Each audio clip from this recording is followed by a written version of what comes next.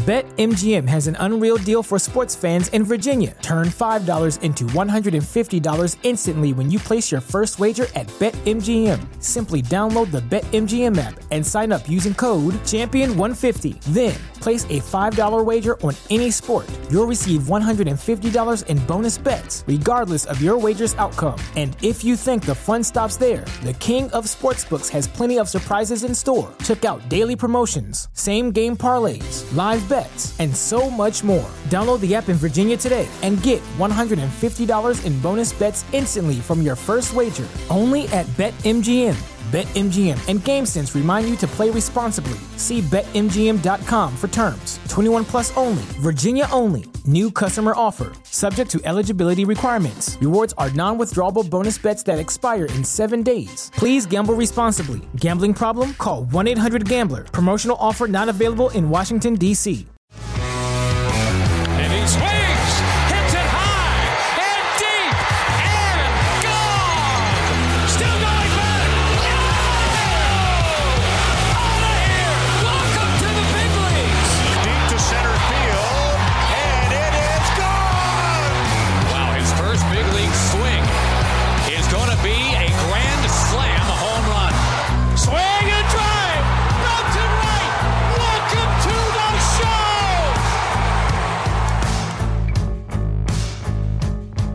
Welcome back to The Call Up, your go-to podcast on the future stars of Major League Baseball. As always, I'm your host, Aram Layton, and today we have an awesome guest, friend of mine, but more importantly in the context of this episode, college baseball and MLB draft writer for Baseball America. It's Pete Flaherty. Pete, thank you so much for taking the time, man. I'm very excited. I've been texting you nonstop late at night when I do my draft dive, so very excited to have this conversation with you and just kind of break down the draft. Yeah, no, absolutely. I'm just as excited. I'm so fired up to be on. It's been a long time coming. I think it's a really fun draft class, especially at the top, which I know we'll talk about. And there's a lot to like both collegiately and at the prep level. There are going to be a lot of teams that come away with their future franchise players this year, I think. So as they do every draft, which is what makes it so much fun. Yeah, that was what I was going to ask you because, you know, I don't have the context as much to like how classes compare. And this is really our first time really dipping the toes in terms of the call up into this draft class. We're going to continue to do more, you know, breaking down of the draft as we get closer and closer. But this is the first time for the listeners of the call up that they're really hearing any draft content from us for this class. We've teased some of the players. You know, we talk a little bit about the great players like Dylan Cruz and Paul Skeens and Langford at times. But, you know, you only really hear about those guys in terms of the context of, you know, the top couple rounds or even the day one guys. How do you feel like this draft stacks up to the last couple that we've had? I mean, it's going to be right on par with, if not better than the last couple of years. I think the top of it's going to carry it with the trio of college players in Cruz, Skeens, and Langford. I mean, there's a case for all three of them, like to be legitimate franchise players, with Skeens being the top pitcher in the draft. And then honestly, Cruz and Langford aren't too far apart in terms of who they are as players and their tool sets. I mean, if you can get Langford at 3 or you get Cruz at wherever you get any of these three players, you're going to be really happy with all of them. So I think it's as good of a college crop at the top as we've seen recently. High school level, you've got Jenkins and Clark, and then you've got more projection pieces like Arjun Nimala, whose floor is it's pretty low, but the ceiling is extraordinary. And then you've got a couple more guys with front end upside in Noble Meyer and Thomas White. So there you can kind of find all the archetypes of players that you are kind of looking for at either level. So it's going to make for a really exciting draft. I think that the growing consensus is that after the first round or so, or even after the first 10 picks, maybe this thing could kind of go haywire, which is going to be, it'll make for a really fun night. As opposed to what happened last year when Kumar Rocker goes number 3, like it seems to like every time we think, oh, this draft might be a little bit more mellow, it goes haywire. And that's why we love all drafts, but the MLB draft specifically. You mentioned Dylan Cruz, and that's kind of where I want to start, because honestly, if you asked me a few months ago, honestly, if you ask me now, I wouldn't think that there was much conversation to be had about Dylan Cruz other than how good is this kid going to be and where does he rank amongst the top 100 prospects right now? But I've been surprised. There's a little bit of smoke. I know Kylie McDaniel with ESPN dropped his mock recently where he had an underslot Max Clark at number one. We don't have to specifically get into that, but is there really any chance? Of course, I guess there's any chance that anything can happen, but is there a legitimate chance that Dylan Cruz does not go number one? It depends what you define legitimate as, because I think if you define it as non-zero, then yes. And I think if you describe it even as greater than 10, 15%, I think yes. Okay, then there's a chance. Yeah. Yeah. So I think there's absolutely a chance. And the candidates to go up there, Kylie McDaniel, who does a really good job. I mean, he's got Max Clark one. He's certainly a candidate. And then Skeens and Langford are certainly up there too. And then you kind of have your like crazy sleepers that could go up there too. So I think there's definitely a non-zero chance. I think that people have become pretty enamored with Wyatt Langford recently. Absolutely. And it's kind of like how Skeens overtook Dolander for that top pitcher spot. It's not necessarily, while Dolander was pretty inconsistent this year, it's not so much that Dolander was bad. It's just how good Skeens is. And the same can be said for Langford. He missed a little bit of time with a lower body injury, but he's since come back and really lit it up. So I think that that's been part of the reason he's gotten so close to Cruz at the top, and people are kind of viewing them as sort of on par players. And I can see that from the data points. And I know athleticism wise, like Langford's a pretty good athlete, right? But Cruz probably better in center long term.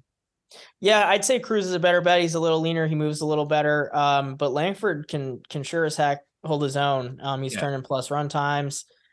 He's a little bit more physical than Cruz is. I think that Cruz might be the more well-rounded of the 5 tool players, but Langford certainly does have legitimately 5 tools in his player profile, whatever you want to call it. But I'd say Cruz might be a little bit more well-rounded, and his tool set as a whole is just I'd view it as a tick above. So the one area, and again, you feel free to tell me where you think I'm off or to push back, because I've known you long enough. You can come on this show and tell me I'm wrong anytime, because I really do love hearing from you on these guys that you've seen plenty of. And we're going to talk about the Cape Cod League team that you played a part in assembling in 2019 that you blessed me because I got to call games for I think the greatest Cape Cod League team of all time. And that's part of the reason why I've fallen in love with the prospect world so much. But the only way where I can see it being justifiable to not take Cruz 1-1 is if you take Langford, you can save some amount of money, and you really do believe that Langford is on that same, level. I understand the Skeens thing. I understand, people wanting to put him in that same conversation. Maybe talent-wise, he is in that conversation, but I'm never going to pass on the elite position player for an arm. I just, the way things have gone, just covering the minor leagues, all of these arms, there's so much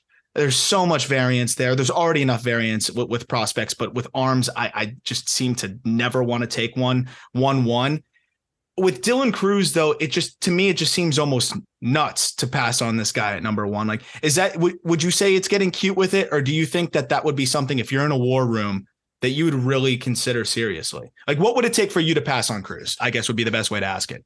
I think from a monetary standpoint, if one of these guys is going to go incredibly underslot and you can maybe buy someone down to a later round and kind of get essentially 2 first-round picks, that would be one way. But in terms of like actually thinking about it, I think it, while Langford does have an argument to go there, same with Clark, Jenkins, and Skeens.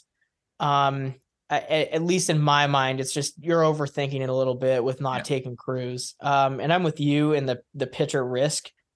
From a pitcher risk standpoint, while Skeens is looking like the best bet to be a number 1 starter out of this class, going to be an all-star starting pitcher at the major league level, and while that's really enticing, I just can't pass on someone both with the high floor of Cruz, which I think the floor for him is like an average everyday player, with the ceiling being an all-star year in and year out. I can't justifiably pass on that at 1-1. I think that, unless he's asking for way too much money, I think that, you can't let that slip past you at 1. 100%. And go into the high school guys before we start to get a little bit deeper into this draft. And I'm looking at the rankings right now on Baseball America, which should definitely go check out. And I always tell everybody, anytime I have you or Jeff Ponce on Baseball America, absolutely worth the subscription. They do a great job. You guys do a great job over there. But I've been able to see only video and look at the data, and fortunately I've had access to a decent amount to be able to watch both Walker Jenkins and Max Clark. And to me, Walker Jenkins is one of my favorite high school bats I've seen in a little bit. The swing almost reminds me a little bit of Kyle Manzardo. I'm so excited to see him in person. I really want to try to get an in-person look before the draft if possible. I don't know what the event schedule looks like, but I'm a huge fan of Jenkins. Obviously, Clark comes with a lot of hype and a lot of excitement. He has a lot to be excited about with the tools across the board. But do you feel like Jenkins is kind of in his own boat in terms of just prospect status, or is Clark pretty much 1A, 1B with him? So I think you can kind of slice it however you want. Like, at least in the industry, it seems like Jenkins has kind of established himself maybe as that one guy with Clark. I mean, Clark's like right there. And as you mentioned, Clark is, I mean, he's tooled to the gills. He's an elite runner. He's a great defender. He's got a plus arm. He's been up to 97 on the mound. So, I mean, that translates alone to borderline double plus arm strength. Sick athlete. I mean, he's a football kid. He's physically built, good feel to hit. I mean, it's 5-tool upside with him. I think with Jenkins, he's a bit more physical. He's 6'3", 210. I think the body is, something to fall in love with. He's got a plus arm in the outfield. And then you mentioned kind of the physicality with it. I think he's going to hit for more power. He's also got an advanced hit tool. So it's kind of like, I guess, pick your poison with the two of them, because Jenkins probably has 3+ tools as is. Clark similarly, like the run and the arm especially, and then I think the feel for the barrel. But I think Jenkins has a pretty decent advantage when it comes to power. And then I was going to say, how much juice do you think is in there for Max Clark? Again, I need to see him in person before I make any sweeping judgment there. But just off some of the video I saw, I do wonder how much pop there is kind of to tap into there. So he can get into it when he wants. I remember seeing him at Area Code, and this was even a couple years ago. So he's changed a lot, both physically and as a player, but he can get into it when he wants. But I think with Jenkins, it's like legit plus power. I think with Clark, it's more like closer to the average side. Mm-hmm. And I think Jenkins doesn't have to sell out for it really either. Not saying that Clark does, but I think that with Jenkins, I think the separator for him is the impact and how consistently he impacts the ball and how well he's playing. Kind of similar again, like talking about Skeens overtaking Dolander, Cruz over Langford. Like, it's not that Max Clark is like that far off from Jenkins in terms of ability. I'm sure that there are, and I know that there are organizations that like Clark over Jenkins. It's just how well Jenkins performed last summer, and then this spring he's continued it, and he's done it against high level pitching. So two really good players. I think that I know I personally would give the edge to Jenkins, but I mean, Clark's right there. He's an excellent player in his own right. And really kind of when talking about the top 5 or so guys in this draft, which is in any way you want to slice it, Cruz, Skeens, Langford, Jenkins, and Clark. I mean, there's an argument for all 5 to go 1-1. So it's going to be very interesting to see where these guys end up falling. It's funny because you mentioned falling in terms of, just kind of where they shuffle out there. But in regards to slipping down the board a tad, Chase Dolander has been an interesting, I would say, just kind of case over the last year or so, because what he did at Tennessee last year and what he was putting up in terms of just what the stuff was looking like, he was on a fast track to potentially being the top arm. And then we've seen Skeens really just continue to assert himself. And even then it was like, okay, 1A, 1B in that regard as well. But Dolander struggled a little bit this year. I mean, we're talking about a college arm that overall he's still punching out a ton. He's got a 4.28 ERA in the SEC, but 107 strikeouts, 25 walks. Long balls burned him a little bit, which is interesting. And a little bit more contact than you'd expect. A 1.2 whip is not really the most expected thing in the world, but as we've seen time and time again, there's more than the stat lines. And I think we've seen so many college arms that get drafted with kind of mediocre numbers and just end up hitting the ground running professionally. That said, Where are we at on Chase Dollander in terms of where he once was peak wise? Because I think he was almost a no-brainer top 5 pick. Now it would probably be shocking if he went top 5. It'd probably be an underslot type of situation, I'd imagine, which is possible. Again, we saw Kumar Rocker go in the top 5. But where do you think Dollander lands as we talk now on June 1st?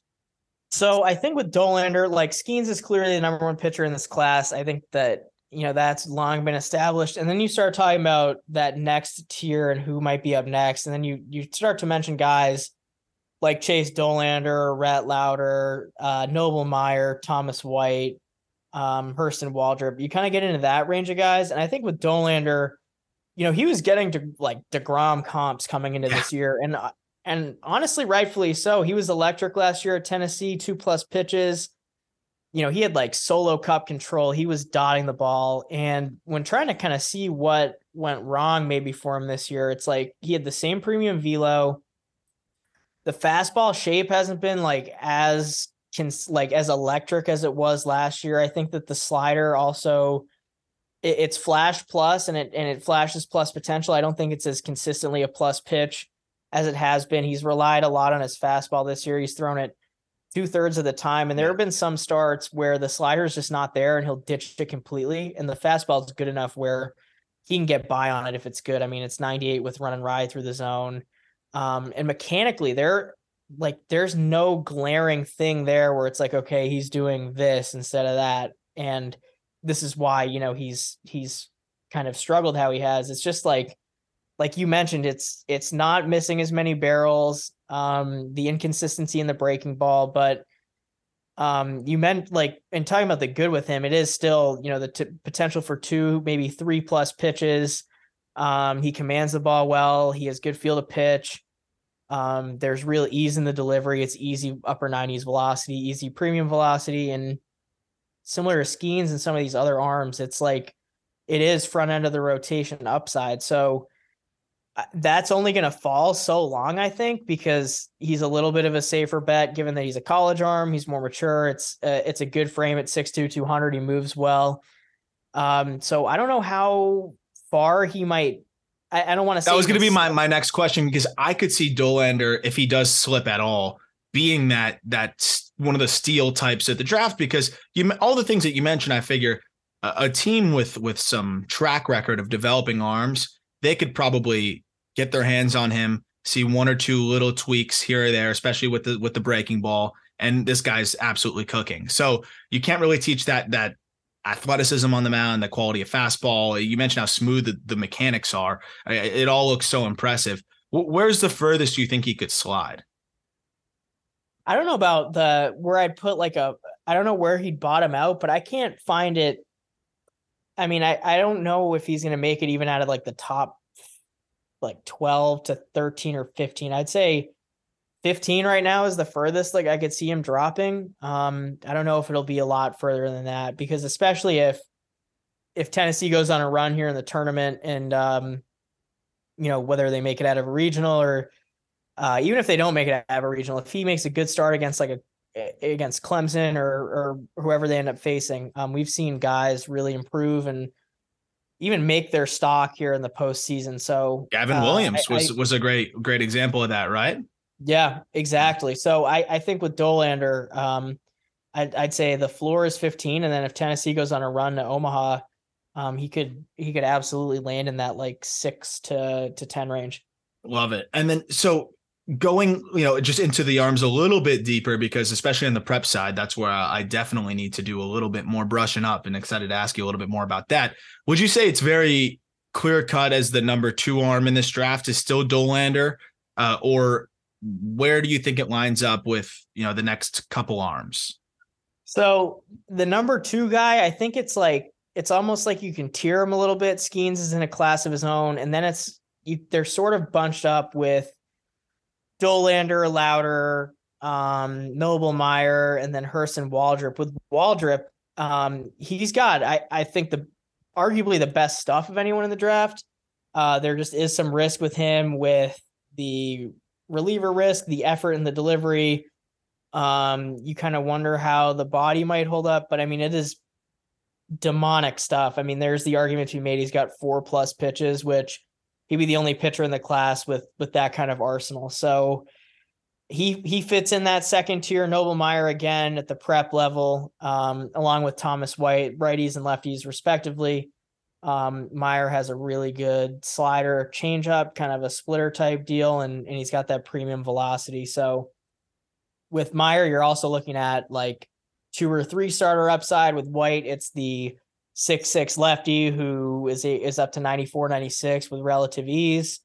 Command is a little scattered, but the breaking ball's got really good shape. It's a sharp pitch. The command's just still coming along a little bit, but again, it's like 2 or 3 starter upside. And then I'd say with Rhett Lauder, it's interesting because I think he might have this, other than maybe Skeens, because I do think that Skeens' floor is really high.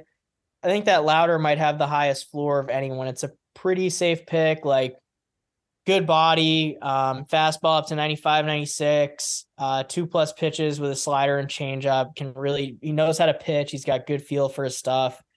I don't know if he's got that front end of the rotation upside as these other guys do, but I think you're looking at a pretty safe, like really good 4 starter at the next level. So depending on who's picking, there's an argument to be made for that each of these guys warrants a selection in that. I'd say, I don't know, I wouldn't want to lump them all together 10 through 20, but somewhere in that early-ish first round, I think all have an argument to be made to be selected there. So who would you say has the highest ceiling of that tier? Would you say it's Waldrop with that splitter that he has going? And you mentioned just the rest of the pitches that he has. I'd honestly say ceiling wise, I'd say Waldrop. Like the ceiling for him is a front end of the rotation guy. It's 98 to 100 with his fastball. It's got ridiculous carry.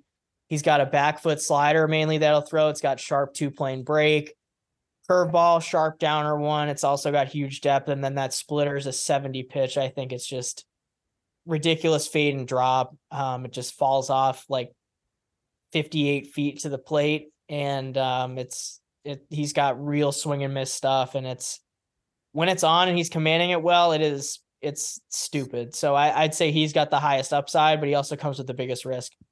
So back to the hitter side, and we'll go college hitter real quick here. We got Jacob Wilson, who checks in at number 6 on Baseball America's rankings here for the draft prospects. And, I think he's somebody that's really generated a lot of steam with just simply making absolute mockery of his competition in the WAC. And, we know the WAC's a very hitter-friendly environment. We know that the competition may not be the best, but he also, performed well in other contexts. He looked good on the Cape. Was he a Team USA guy as well? Yeah, so he was a Team USA guy. He performed well there. It was the same, so I think everyone knows at this point with Wilson, the calling card is with him as the elite contact rate. Yeah. And it's like, well, he did it at Grand Canyon. How is he going to do against better players? With USA, he only swung and missed 3 times. It was a really limited sample size. And then on the Cape, again, it was across around 200 pitches.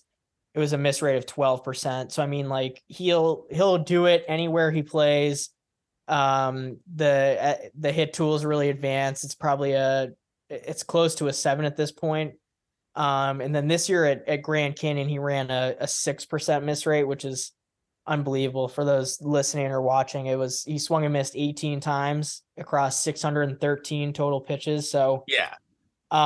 It's unbelievable. And it's a 50% ground ball rate, which is, it's pretty high. I know that there's questions there with the overall impact. And those are warranted, but I think that the hit tool and how advanced it is and how it's looking like it's going to be his carrying tool all the way to the majors and during his big league career. I think it outweighs the concerns with the lack of impact. He's looking at his body. You can still add a little bit to it. I was going to ask you that because I see him listed at 6'3", 185. You figure there's a little bit more room there, right? Yeah, I think that you can add, even 10 to 15 pounds, I think would go a long way with him because he'll stick on the left side. He's got a good arm over there at short. He's a average, slightly above runner. He's going to stick on the left side. So it's a really appealing profile. And then on top of his tool set, you talk about the bloodlines. His dad, Jack, was enjoyed an outstanding major league career. So again, unbelievable defender too. So that's the thing. If maybe Wilson, is there any belief that he could develop a little bit more with the glove and potentially be a plus defender there, or is it kind of above average at best? Yeah, I think absolutely. I mean, he's already flash plus defensive ability. He's really good over there at shortstop, strong arm, and I think that once he gets into a minor league system and a good player development department, they're going to get the best out of him. So I think that while you're looking at a lot of present, like really good qualities, you're also getting great clay to kind of mold going forward and throughout his pro career, because I think that there's impact in there. And if you can maximize that, it's a very, very appealing profile. Where do you think he would compare to like a Brooks Lee? Because obviously Lee put up great numbers in college as well, slightly better competition. But when you look at Lee at this point, it's really good bat to ball skills. It's, he'll probably stick on the left side. He could play second base. I don't know how great he is defensively at short. From what I've seen, it's more average. But he puts the bat on ball from both sides of the plate, doesn't strike out. 102 mile per hour, 90th percentile, which, is probably a notch above Wilson at this point. But if Wilson taps into a bit more juice, you could see it. He has a little bit more projection on his frame. He's a little bit bigger than Brooks Lee. Like, how would you compare these two? So Brooks, it's an interesting comp because Brooks Lee last year at Cal Poly, the miss rate was a little higher. It was 20%, I believe. There were like evident struggles with spin with Lee. So I think that Wilson has the hit tool advantage, but with Lee, he's got the impact for sure. He's a lot more physical of a player. And he also is a legit, a legit power threat. So I think Wilson has the edge there. Lee has the edge there with more power. But I give the bat to ball skills and perhaps maybe even overall hit tool to Jacob Wilson. And then defensively also Wilson. I know with Lee, it's kind of third base with Brooks, but with Jacob Wilson, you're looking at potentially a big league shortstop. Yeah. So it's a very interesting comparison because they are a little similar in their kind of tearing it up at a smaller West Coast school, a little bit similar play style. But yeah, no, I'd say Lee advantage power.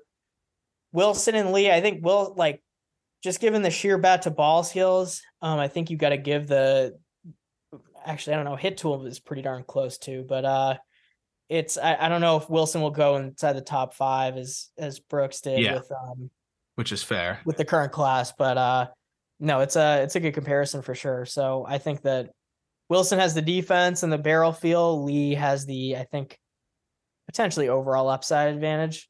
Makes sense. And I got a few more for you. One is a pretty open-ended question. How high can Kyle Teal go? Catcher from UVA.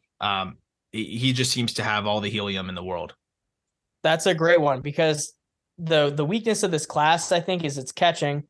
And that's kind of long been established by the industry and scouts alike. So it's a class that really lacks catching. Teal's super athletic behind the plate. And on top of his athleticism behind the plate and how well he moves, he can really swing it. And so you're talking about a catcher who can hit, who's strong defensively in a class that's weak on catching. So if someone wants to reach for that, it's not unforeseen that he'll go inside the top 10, maybe even be that surprise guy we seem to see every year. Yep. Perhaps even work his way into the top 7, maybe even top 5 overall picks if he's able to sign for enough of an underslot deal. So he's a very interesting one and a guy that I would probably have circled to look out to go really early on night 1. That was going to be my next question. Who are some underslot candidates? We see it every year, especially with the Orioles when they get the opportunity to. We saw it with Kjerstad, we saw it with Kauser. Again, we saw it with Kumar. We've seen it in different situations here. Who is an underslot candidate other than Teal that could be taken early and have some savings on? We saw it with Horton last year too. Yeah, no, I think that Teal's a great place to start. That's a guy like if you really want to go underslot at 1-1, I think he could be a good candidate there. Do I think it's going to happen? No. But if we're looking at underslot guys, it's like Teal won one, like Arjun Namala won one, Max Clark, guys like that, even like Langford and potentially Skeen. So while there or even guys like into the top 10 or top 5 that you could see potentially as under slots. I know that lately Nolan Shawnuel has gotten a little steam in the teens. That's the first baseman FAU kid. Yeah, first baseman at Florida Atlantic. His stats are legitimately video game like. But one guy that I kind of have circled is Chase Davis at Arizona.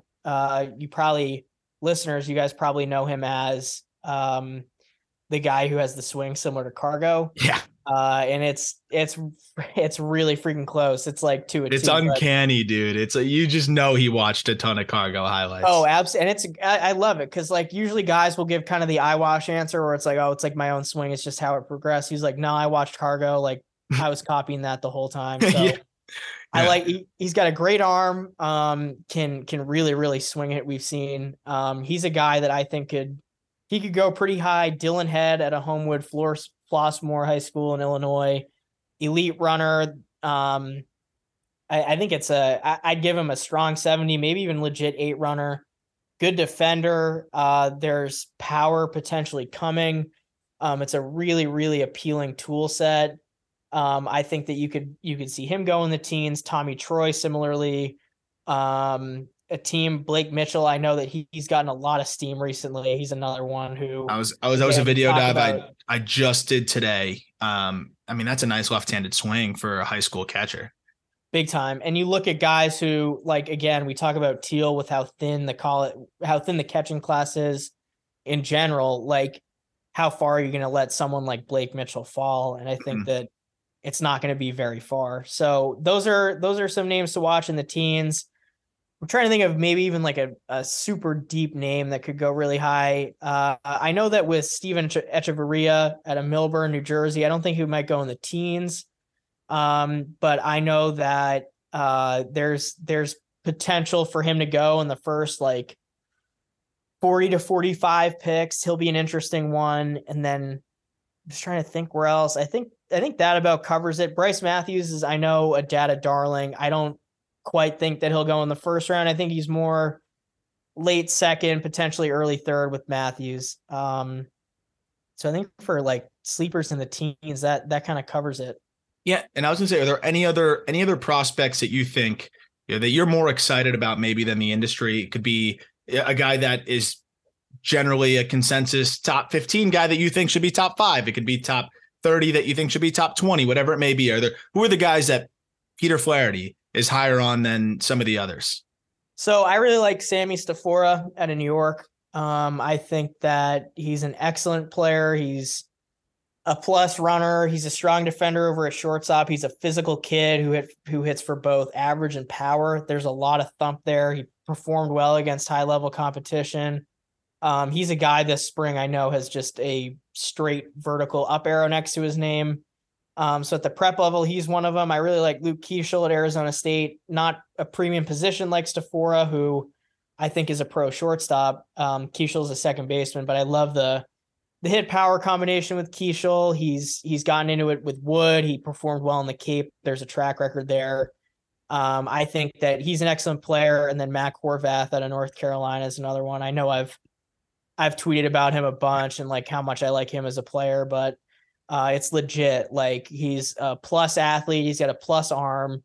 The arm plays over at third. He's not great throwing from multiple angles. So I think that his future is in the outfield, but when you're talking about him in the outfield, you're not talking about like a left fielder who you just kind of stick out there as a body. He's going to be either a center fielder or a right fielder. He's going to be in one of the premium outfield spots, and they've been using him at center lately. And the routes are a little crude, but I think with feel and, time and reps, he could get better out there. And then it's a really good hit power combo with Wood. And I saw it last summer firsthand on the Cape, and it was, he was barreling balls consistently. It's 6 home runs, I think, across 18 games. He's not just a byproduct of metal bats. So I think that he also could go definitely on day one. He's another guy who, you could maybe see in the first 55 to 60 picks, maybe even higher. I love it, man. And the last thing I'll ask you is going back to the 2019 Cavaliers. So right now is a time where we're seeing a lot of the guys from that team that you helped put together as the GM at the time, just being able to help find and canvas all of the college talent that you wanted to see, over there in Katuitt. And man, it was so much fun to call games. I mean, we'll go through some of them, but it's been so awesome lately. For the 2019 Cavaliers, you had Matt Mervis debuting recently. You had Casey Schmidt debuting recently. Those guys were both mainstays on that championship team. Of course, Nick Gonzalez, hopefully not too far away from a debut. And then on the mound, man, like Kyle Nicholas has been carving it up through Double-A. There's Joey Loperfido with the Astros has been going off. Lope has been awesome, guest of the show as well. And he's got like a 1,000 OPS and double right now. I'm probably forgetting some, like, how cool is it to watch that team specifically? I know you've had a lot of guys come in and out there, but that team specifically just seemed to be exceeding all expectations because not all these guys were day one dudes. Well, some of them, Matt Mervis, undrafted free agent, Joey Loperfido, 7th rounder, and all of them are on the track or already at the big leagues. It's unreal. And I mean, because you were in it just as much as I was. Like, we knew that for my money's worth, it's one of the best teams in Cape League history, both with how they performed. They won the championship. And then seeing them after their Cape careers with all the success they've had, that's going to be a really tough group to top. And I think that we knew when we were in it, especially with guys like Nick and Schmitty and guys like that, Joey Loperfido, we knew that there was big league upside.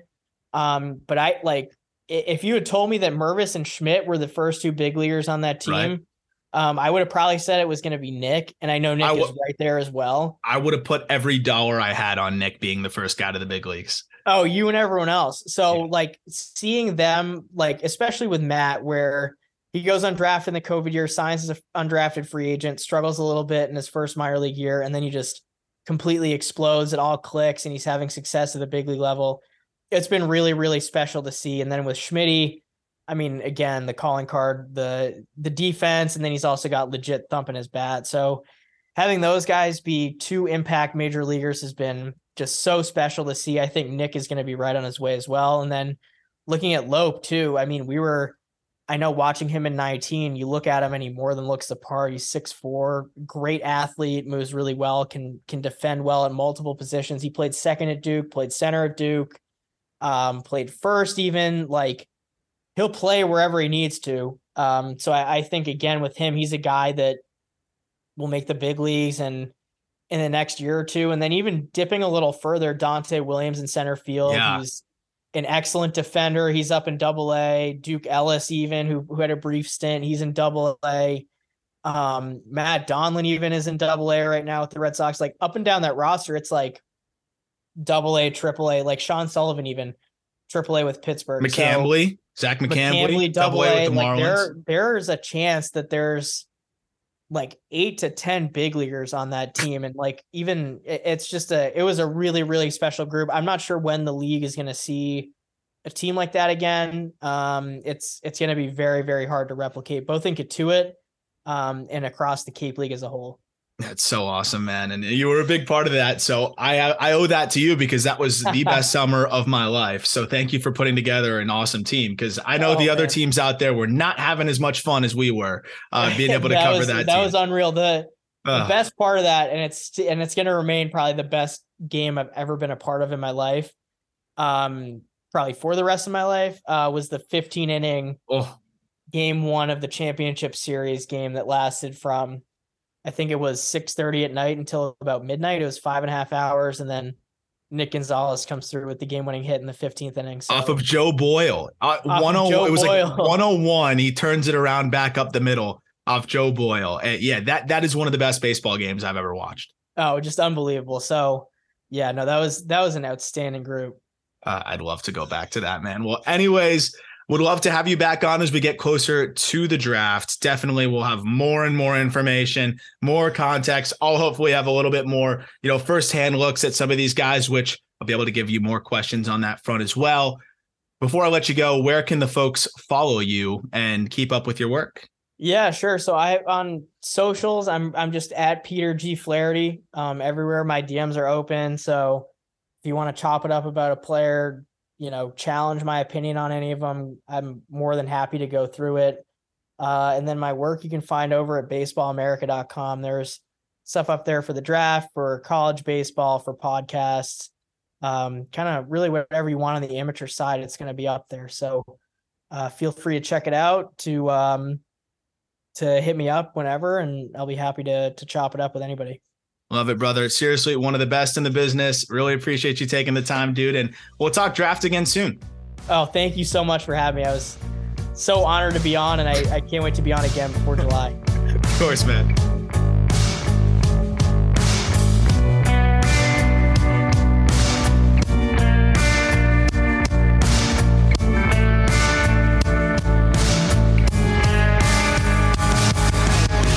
BetMGM has an unreal deal for sports fans in Virginia. Turn $5 into $150 instantly when you place your first wager at BetMGM. Simply download the BetMGM app and sign up using code Champion150. Then, place a $5 wager on any sport. You'll receive $150 in bonus bets, regardless of your wager's outcome. And if you think the fun stops there, the king of sportsbooks has plenty of surprises in store. Check out daily promotions, same-game parlays, live bets, and so much more. Download the app in Virginia today and get $150 in bonus bets instantly from your first wager. Only at BetMGM.